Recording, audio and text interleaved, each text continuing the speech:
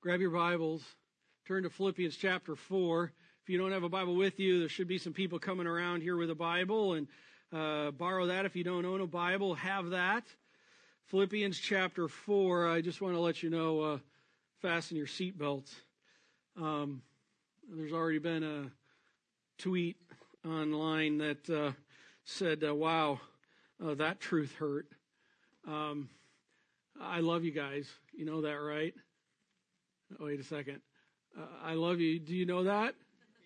Okay, and we love God's word, right? Okay, and sometimes God's word is so wonderful that it deals with things that are oftentimes hard life issues like relationship conflicts. And sometimes it's hard to talk about, but God's word talks about it, so we talk about it. That's one of the wonderful things about covering through a book like Philippians, where a lot of times, a lot of people, a lot of places, a lot of pastors, a lot of churches, the two verses. By the way, we're only in two verses today. Did you know that? But guess what? Two verses don't correlate to the time thing today. And but in these two verses here, a lot of times they'll just pass over it. But I've purposed in this whole series, we're spending this whole day on these two verses because it is so important to God. Okay? So Philippians chapter 4, are you there? Okay, I got to get you guys a little bit more activity going on here, responding back. Are we ready? Okay, excellent. Now we're getting there. Philippians chapter 4, verses 2 and 3. Paul saying, I entreat Euodia, I entreat Syntyche to agree in the Lord. Yes, I ask you also, true companion, help these women who have labored side by side with me in the gospel, together with Clement and the rest of my fellow workers whose names are in the book of life. Now, these two verses are so important to our whole series here that we've been going through in the book of Philippians. Just consider this. Paul has been talking to us, and all this time we've been covering about being one. About one. And out of oneness comes incredible joy out of that. It's really a call to go vertical together. God has always been about a people for himself, not just individuals for himself. And so it's a call to one. We're on this journey with that. And God is here. We're seeing how God is calling us to be this, a people for him. Here's some of the things we've covered. We're to be an only worthily living people, an only worthy of the gospel living people. We're to be a standing firm, side by side, not fearing people. That's out of Philippians chapter 1. We're to be a living out our salvation, to be more like Christ. That's the kind of people that we're supposed to be.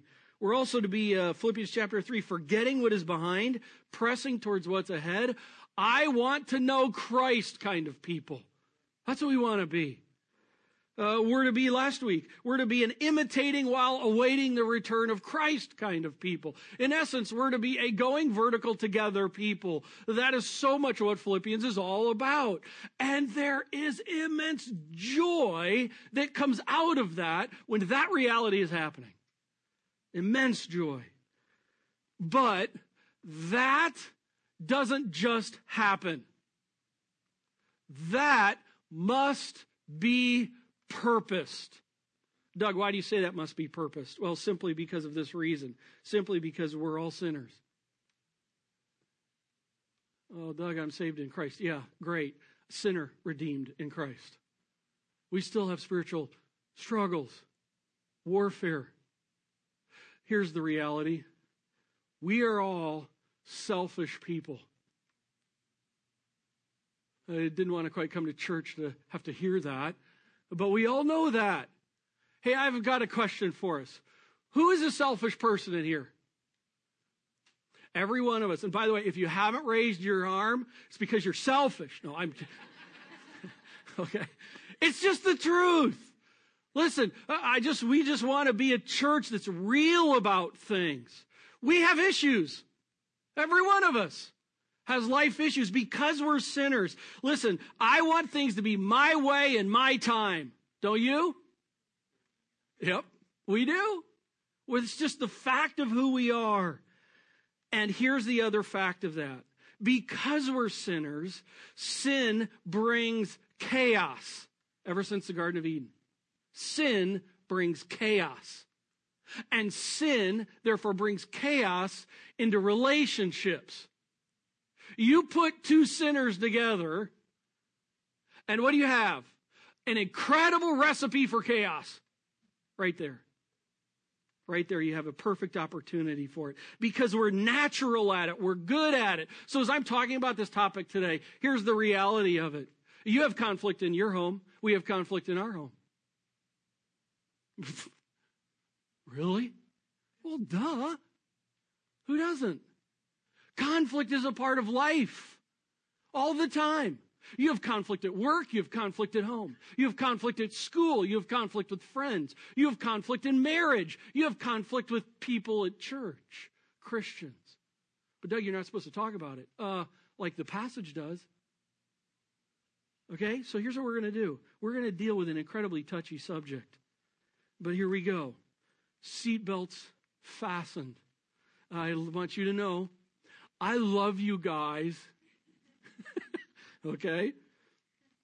All right, let's take a little bit more look at the passage here. What's happening? Well, we've got two individuals that are not experiencing one. We have Euodia, we have Syntyche. Just two individuals. Their names are kind of irrelevant to us. That just happens to be the case at this time. Are you surprised that two people are having conflict together in a church? Shouldn't be. Shouldn't be. Because we're all sinners.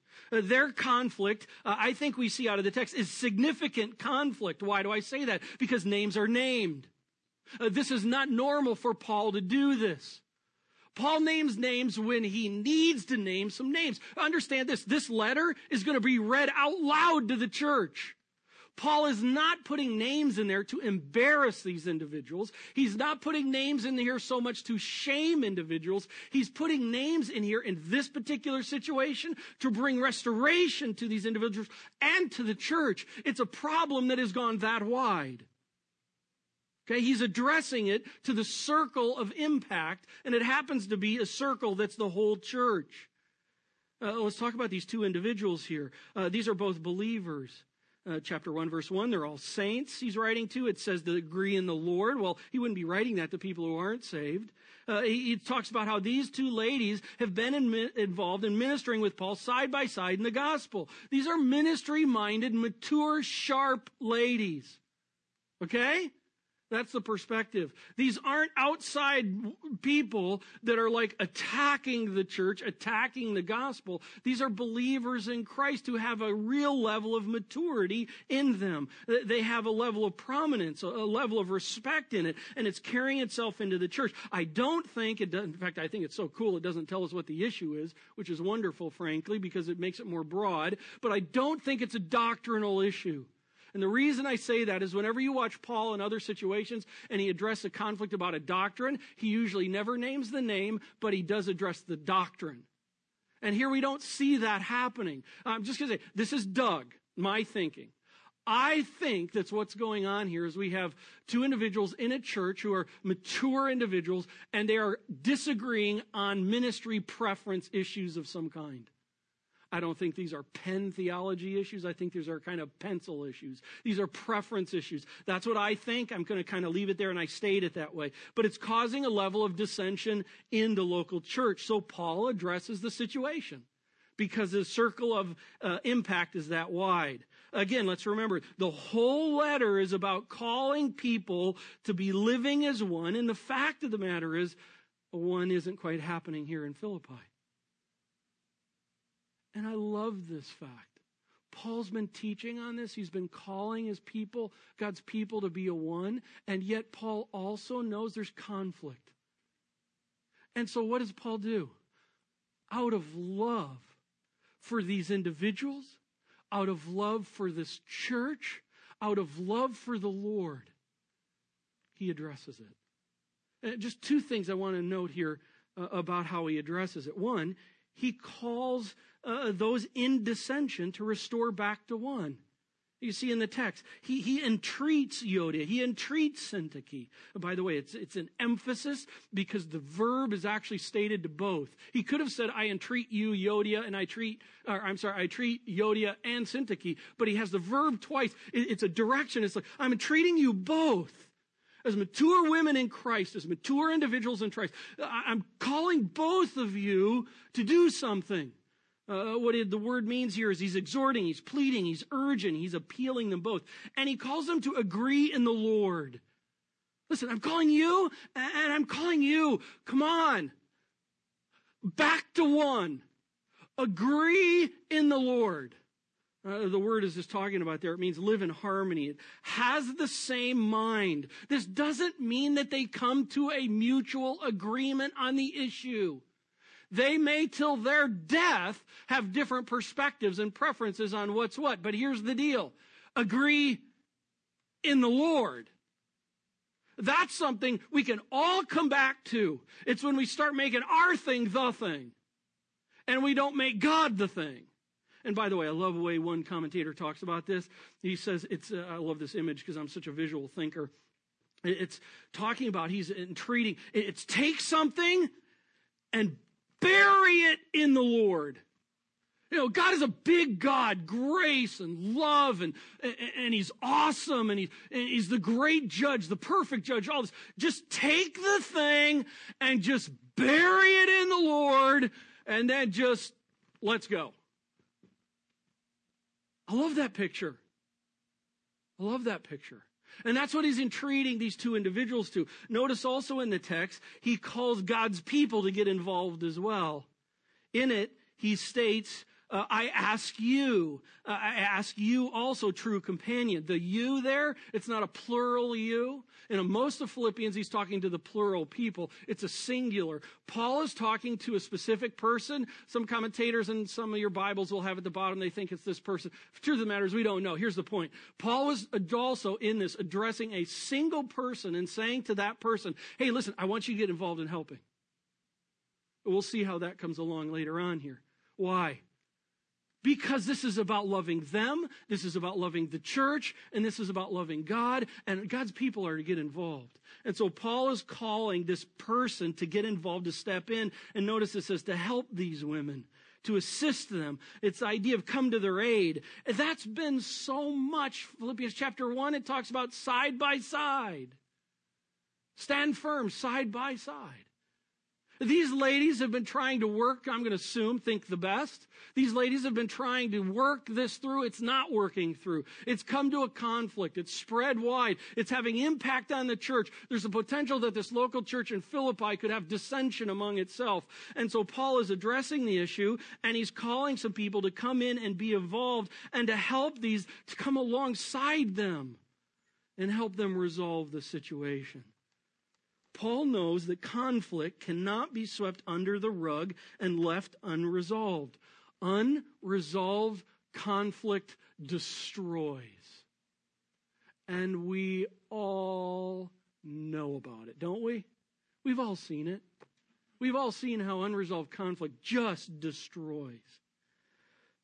Let me remind you this before I go any further. Let me just remind us about our Lord. Our Lord is the great restorer. In fact, the entire gospel, the good news of Jesus Christ, it's all about restoration. It's a story of restoration. All have sinned and been separated from God, for the wages of sin is death, but the gift of God is eternal life. Restoration. Christ died for sins once for all to bring you to God. As many as received him, to them he gave the right to become children of God. Our God is a restorer. That's what he's all about. And not only is he a restorer, but he's a protector of his restoring work. That's why he's so emphatic throughout Philippians. Listen, protect the gospel. Stand side by side, firm on it. Listen, if the good news of Jesus Christ gets changed and morphed into something else, we're in big trouble. Why are we in big trouble? Because the gospel is about restoration, and if we lose the message of restoration, we lose the whole message. God is a God of restoring. God is a God of protecting his restoration. So, let me just pause for a second and ask this. If God calls us to be a one people, and God calls us, knowing, by the way, I love the fact God knows we're going to have conflicts, so he calls us to be restoring, protecting people. I just want to ask this of this church, Harvest. Are you willing to do that and be that? The thing that could take this church down, or any church, is this issue right here. And some of you have been in churches where it's been taken down because of disunity. Because of situations just like this. Hey, I'm addressing this, and I'm going to be addressing it quite intensely here for the purpose of this is about God, this is about God's people, and this is about us being the kind of people that God calls us to be, right? So we're going to go after it. So what does it look like to be a restoring, protecting person? Well, two things about it. Number one, we have to think rightly. And number two, we have to act rightly. I could also say this, we need to be people that think biblically, and we need to be people that act biblically, okay? So let's start with the thinking process first. By the way, don't you love these two little girls? Man, that tells the story, doesn't it? 1 Corinthians chapter 11. Turn there, please. 1 Corinthians chapter 11. We got a number of passages. Usually I don't bounce around to passages like this, but today I need to for us to kind of get a biblical perspective on how we deal with conflict in life. Right now we're on the thinking thing. 1 Corinthians chapter 11, it's talking about this reality of, in the context, it's talking about the Lord's Supper. Communion is happening in Corinth. Corinth was a very carnal place. God's people proclaiming God's name and not living like it at all. And so this is a place that has real issues going on. This is an intriguing couple verses here. And part of this, what was happening in the Lord's Supper, is that they would come together and just, it wasn't about the ceremony, it was about themselves. The really rich people, they would bring, they had this thing called the love feast. Someday if we have a building, I'd love to be able to do this. After communion, you have a feast together, a potluck together. And that's what they would do in the day. And so what would happen is all the rich people would bring their potluck machine thingamabob that's all gold plated. And they'd put it up on the counter and they'd have their name on it. So everybody knew that's Doug's potluck gold thingamabob. I'm rich. That kind of a thing. And then you would have the poor who were there. Some of them oftentimes were coming, and they were coming from the standpoint of, hey, this is country buffet mealtime. And it's just like, let's go and let's have at it. No, I don't care about what's taking place. I just want some food. Here's how it was supposed to happen. All of the divisions of economic and life separations were to be gone because we're all the same at the foot of the cross. And at the foot of the cross, those that have more are to bring it and share it with the poor. And the poor are to be able to come and have a conversation and loving one another. And the same thing with the rich. And everybody's like, who cares about who's who? Here's the reality. We are all redeemed people in Jesus Christ, period. But that wasn't happening in Corinth. Take a look. Verse 17. But in the following instructions, I do not commend you. In other words, there's problems. Because when you come together, it is not for the better, but for the worse. How sad is that? They're coming together for the Lord's Supper for the worse. For in the first place, when you come together as a church, I hear there are divisions among you. And I believe it in part. I think the reason he's saying that is because all of the other junk that he's been addressing going on there. Look at verse 19. Incredibly interesting. For there must be factions among you. That's interesting, isn't it? It says, listen, there must be schisms. There must be dissension among you. What? God wants that to take place? No, God never wants that to take place. But the reality is, as sinful people, that's going to happen. They're going to come out. And God is so big, God can use even the worst of sins for his glory. And he's talking here in this, he's saying, listen, there must be factions among you. Why? In order that those who are genuine may be recognized. What are we talking about here? Here's the big point. Conflict reveals. Conflict reveals. This is what Paul is alluding to, and I want to go to a couple other passages so as we can see what we're really talking about. Have you responded to conflict? Have you responded to how you respond to conflict reveals what you believe about God. How you respond to conflict reveals who you are about. How you respond to conflict reveals what your heart and your faith really is about. In fact, let's take a look at that. Conflict reveals. Let's go to the next passage, James chapter 4. James chapter 4. Turn to go right in your Bible.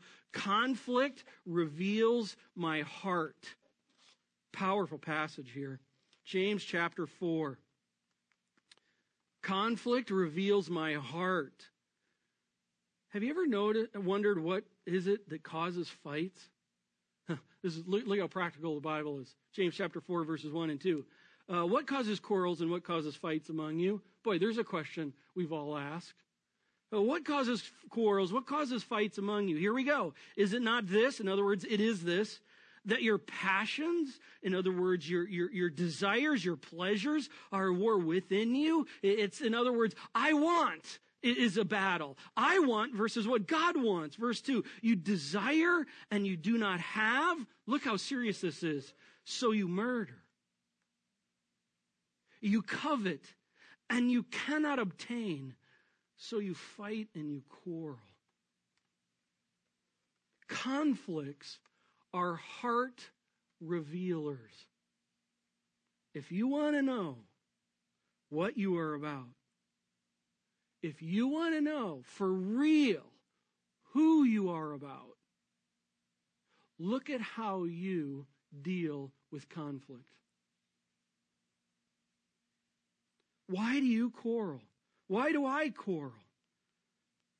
Because I'm not getting what I want? Because you're not getting what you want. That's the issue. Why do you fight? Because I'm not getting what I want. That's the issue. You see how that's a hard issue? Well, let me change this right now. Look at me. See, I go, that's a hard issue? Let me move this. It's a heart issue. The heart is talking about the control center. Here in America, we view the heart as all the emotions like, oh, I love you. And this is really talking about what drives me, the control center of my life.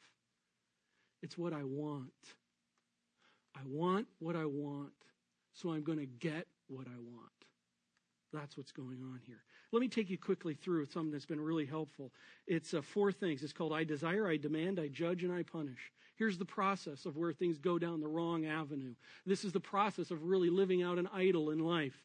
Here we go. I desire. It's not wrong to desire things. Desiring things are fine. Let me just take an example of this. It's so common in marriage. I'm going to use this. I desire to be respected. I desire to be loved. Both of those are fine desires. Nothing wrong with those. There's not sinful desires. Nothing's wrong with that. But what do we do with that? See, when we take it to the place where I demand respect, I demand to be loved, we're now starting to head in the wrong direction. You must respect me. You must love me. Do you see how respect and love in this situation has now become an idol? I am bowing down to that right at the moment. I want it so bad that I'm going to do whatever it takes to get it, even if that means I'm going to sin to get it. Then I judge. You're not giving me the respect that I deserve. You're not giving me the love that I expect. By the way, are respect and love wrong? No. But do you see where it's going here? You are not giving it, therefore you're a bad friend. You're a bad spouse. You're a bad parent. You're a bad small group leader. You're a bad pastor. You are a bad Christian. Because you should know that the Bible says you should respect me. You should know that the Bible says you should love me. And you're not. Maybe that's true. So, I desire moves into an I demand, and then I judge. And then when I make that judgment, I then punish. You're not doing that. You deserve to be punished. And so I'm going to bite your head off with words that kill and destroy. Or here's another one. I'm going to punish you. I'm just going to withhold myself. And I'm just going to, rather than blow up, I'm going to clam up. Take that, loser. Or I'm just going to leave.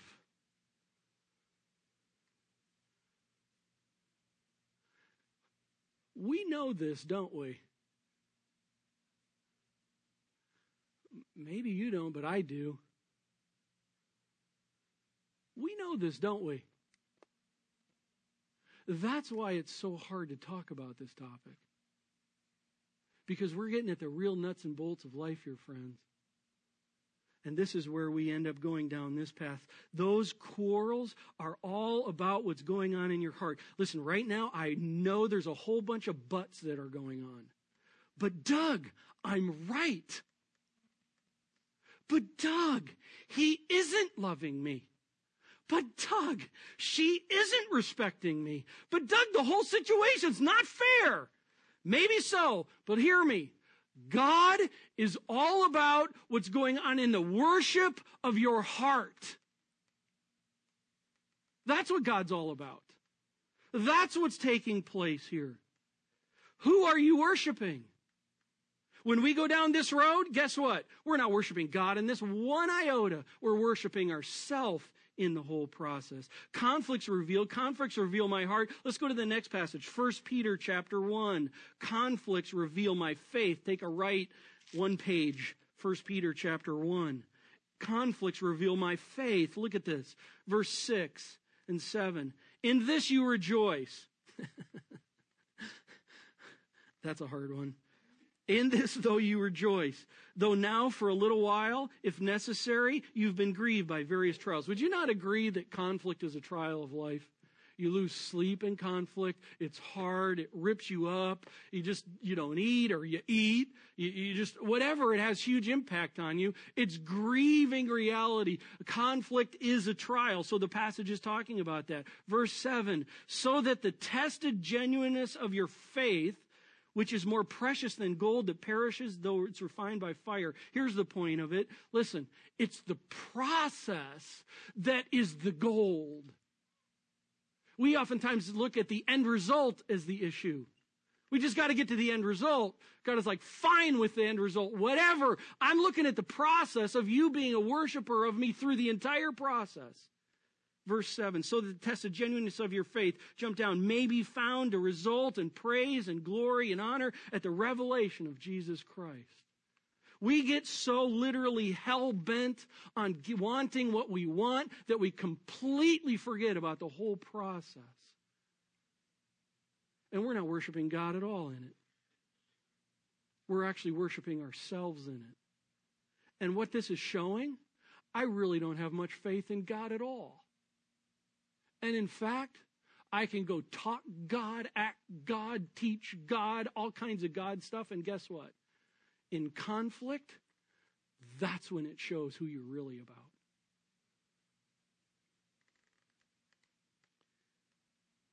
In conflict, do you see a sovereign God seeking to grow you to be more like Christ?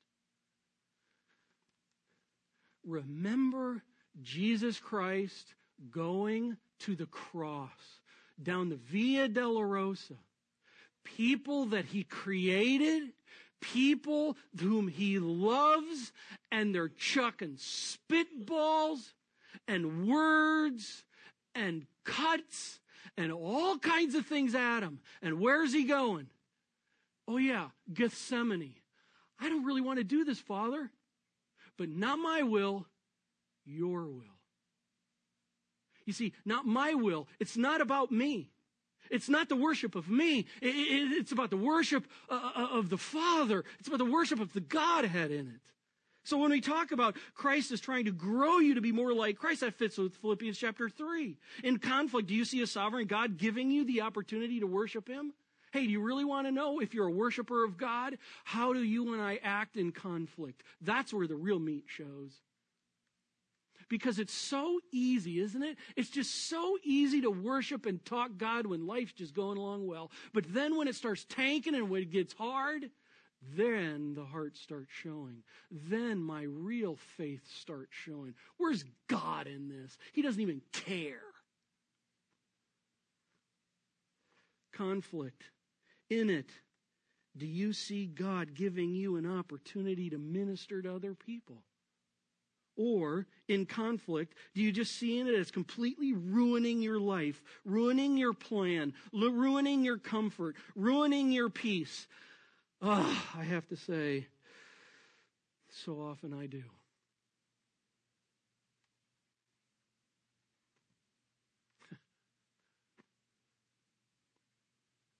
This is so hard to talk on because I live this too.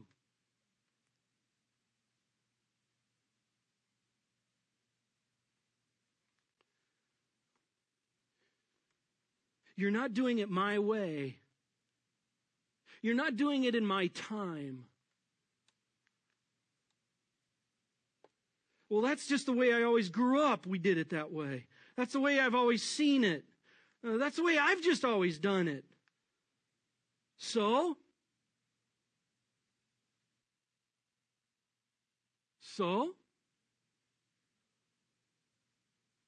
Who are we about?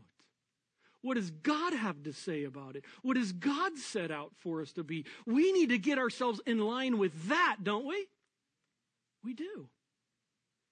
Right thinking about conflict. Right thinking is that it reveals my heart and it reveals my faith. So how am I supposed to act? What am I supposed to do? 3 passages on it. Turn to Matthew chapter 7. First, get the log out. I just want to note to you, by the way, everything I've been talking about so far can happen in seconds. A conflict comes along. The dog comes in and goes to the bathroom on the carpet. Right then. Wait, you know what? Conflicts reveal my heart. Conflicts reveal my faith. How am I going to act? I'm bringing in a scenario like that because even with my dog, it changes how I begin to think about the whole situation and what I end up doing with it. And that quick. That's why thinking drives what we do. So what we're supposed to do, first, get the log out. Matthew chapter 7, look at this. Judge not, that you not be judged, verse 1. Verse 2, for the judgment you pronounce, you will be judged. And with the measure you use, it will be measured to you. I've got to pause and make this statement. Everybody look at me. The measure that you measure other people with, guess what? God is going to use that measuring stick on you. That's what that text is saying. Oh my. Oh, living my. That just makes me draw back and go, I need to have a little tiny measuring rod. Because if I'm harder on other people, if I'm a hard guy on people, guess what? God's going to be a hard God on me in measuring. That's what this is talking about. Jesus is telling this. Let's go, verse 3. Why do you see the speck in your brother's eye, in your sister's eye, but do not notice the log that is in your own eye? Or how can you say to your brother, let me take the speck out of your eye, because actually I'm so good and I know everything and I'm right on everything and the way I want everything, it's just always right, and I can really help you become a lot better if you just listen to me. Oh, the pride in that. Let me take the speck out of your eye when there is a gigantic, enormous log beam in my own eye. That's all packed within the Greek. Verse 5, you hypocrite. You see how serious this is? You hypocrite, first, what number? First, take the log out of your own eye. That's the point. Let me put that in some other words. You and you are to take your sin more seriously than other sin. Marriage situation, spouse, you take your sin more seriously than the other sin. And I just want to lovingly call you out right at this moment. If you are sitting next to your spouse, and as I'm talking about it, you're like, go Doug, go bro, man, just lay it out because she needs to hear it. I'm talking to you. Not them. Get the log out. That's what Jesus is saying here. I'm talking about your sin. I'm talking about my sin. You're to be harder on your sin than you are on others. Let me put it this way. Karen and I use this all the time. You're to be 100% about whatever your percent of the problem is. You see, here's how people in conflict usually go. I'm 40% of the problem. They're 60% of the problem. So let's deal with their stuff because they got a bigger piece of the pie. I could care less about what percent of the problem you have. The issue is this. You be 100% about your percent of the problem. That's what the text is saying here. If God were to come down and God were to say, you know what, Doug, you're really 5% of that problem with that person. They're 95% of the problem. God would also be telling me this. I want you to get 100% after your 5%. We play the measuring game. Who's the worser one? God is playing this. I play the worship game. Who's worshiping me in this? You're to be 100% about your percent of the problem. Are you harder on your boss's issues than yours? Are you harder on your kids' issues than yours? Parents? Parents, I just want to make this note. I am personally concerned that a big reason we see that 70% of kids who leave and get older and never return to the church or the Christian faith, one of the biggest reasons I'm concerned about that is because of Ephesians chapter 6. Fathers, do not exasperate your children. And kids sit there in a home and they see mom and dad, or they see mom or they see dad, depending on your situation, and they see them just hard on their issues. And they don't see a dad, they don't see a mom that's hard on their own issues. And a child is sitting there watching a mom, watching a dad just be hard and hard and hard, realizing they know you've got issues too. And it's like, excuse me, but could you set an example for me on how to do this? And we get so hard on their issues, never hearing their father ask their child for forgiveness. Like they've never sinned against their child. Oh, how that scares me to death. Are your kids hearing you ask for forgiveness? Are your kids watching you get after your sin in front of them? They need that. How you judge others, God is going to judge you. Get the log out. Ouch, this hurts. Number 2, I got to move. Let's go to 1 Peter chapter 4, verse 8. Give it up. Give it up. 1 Peter 4, chapter 8. Above all, keep loving one another earnestly. Are you a lover of other people? I mean, earnestly so. Oh, man, I just pray. I've got to grow in that area. Got to continue to grow in that area because we're just so naturally about ourselves. Listen, be a lover of others. Be a lover of them. I want to be earnestly loving other people because think of this. Innately contained within love is a massive amount of ability to forgive.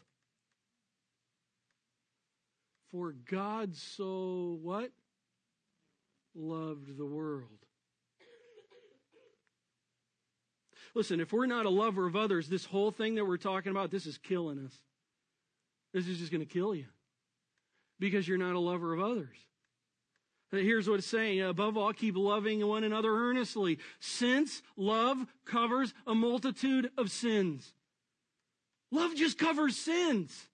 It's like, get off of being so hard and just love people. My goodness, the grace that God has laid upon me and the massive forgiveness God has laid upon me, that God has laid upon you. Friends, dispense it. Push it out. Jesus talks about a parable like that.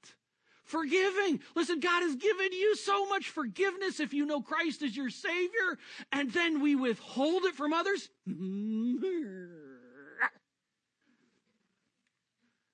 True, isn't it? Come on. Believe me, I'm talking to me. Proverbs 10:12, hatred stirs up dissension, but love covers all offenses. Proverbs 12:16, a fool shows his annoyance at once.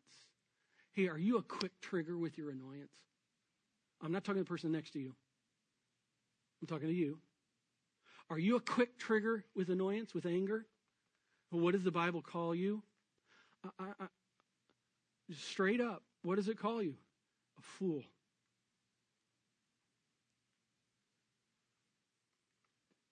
A fool shows his annoyance at once, but a prudent man overlooks an insult. I think that was just an insult. Okay, onward ho, grab it. I'm going to bury it in Christ.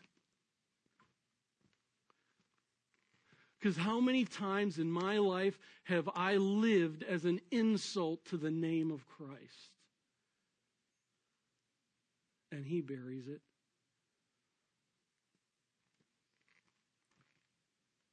Proverbs 19:11, a man's wisdom gives him patience. It is to his glory to overlook an offense. Are you I'm hard on others and I don't overlook an offense? Or are you just, I choose to overlook that, I'll bury that in God's grace?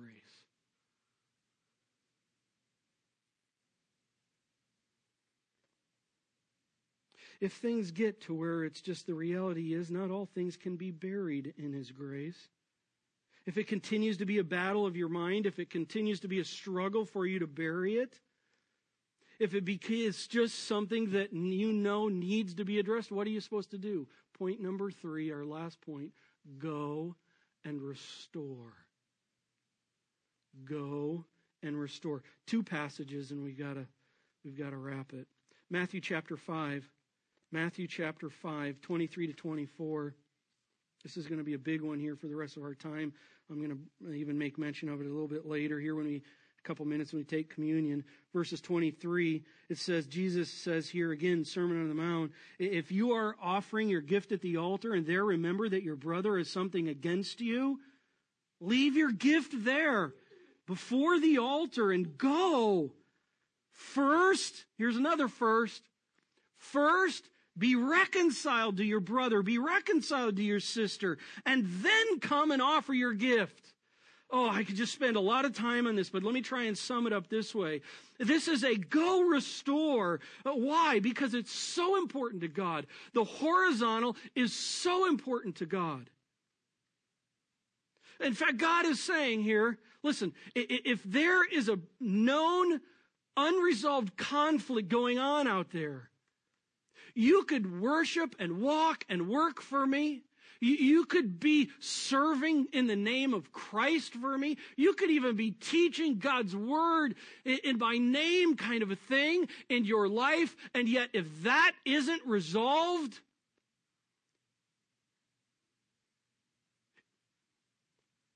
it's empty. Because if the vertical reality is not being lived out in our horizontal reality, God's like, don't play the game with me. I'm all about restoration. And if my children aren't going to live a restoration life, you're a hypocrite. Don't play the game.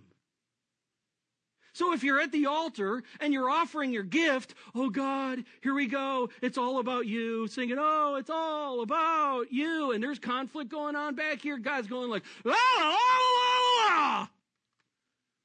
Go get it taken care of and then come back. Do you see, the reason I'm so intense, do you see how important this is? God is so serious about dealing with conflict that you and I could literally be doing ministry in the name of Christ, and God can use it. He's big enough. But as far as my actually being a worshiper of Him in it all, it's just like la, la, la, la, la, la, la. Doug, you're just being a big fake in it. Man, this is hardcore, isn't it? I'm going to take the silence as a yeah. Turn to Matthew 18. What do I do when someone sins against me? Again, just real quickly.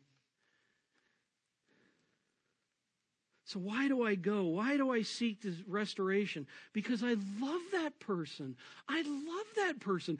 And if they're in serious or if they're in real sin, then my goodness, that means that there's a barrier between their walk with Christ. And I love them so much. I don't want for that to happen.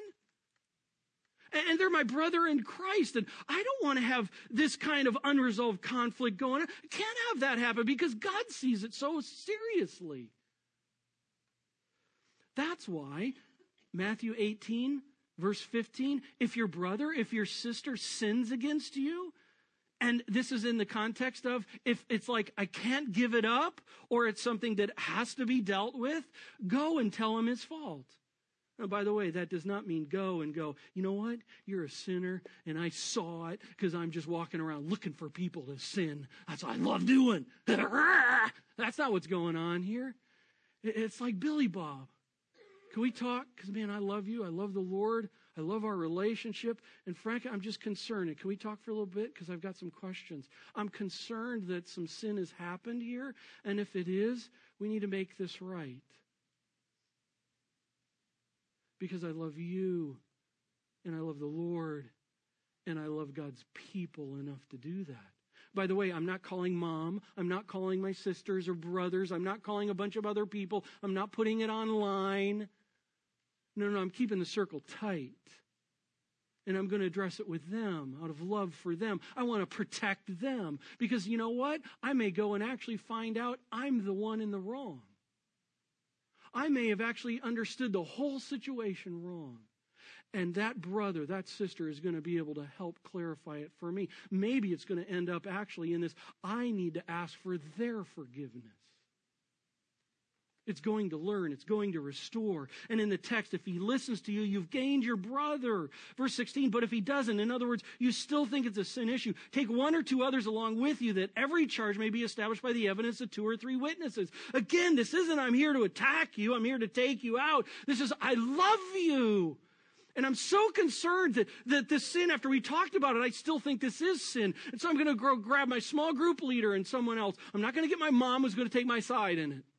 Okay? I'm going to go grab someone with some maturity, grab a deacon, grab an elder, grab a small group leader, and I'm going to come and we're going to sit down and go, no, we love each other, don't we? Yeah, we need to talk this out. And you guys need to be able to hear this so you can help us understand. They may end up coming back and saying, Doug, you're the one that's in this sin. Would you open your eyes up and ask for forgiveness? And I need to be at a place where it's like, oh, my word, thank you for the counsel you've given.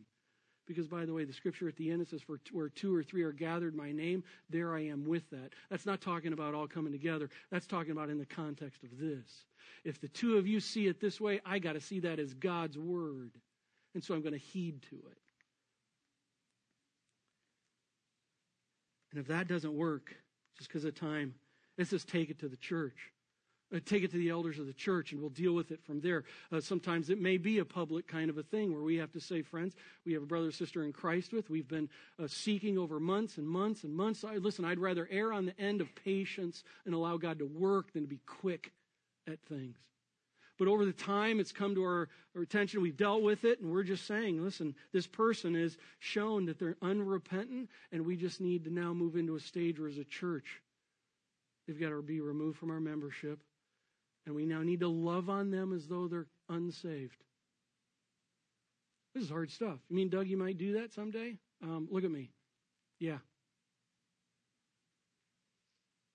Well, that's unloving. No, it's not. Listen to me. Done in the right kind of way, that's the absolute most loving thing you could ever possibly do. Because we love that person enough. We love the church enough, and we love the Lord enough. Okay? Hard stuff, isn't it? Conflict is hard stuff.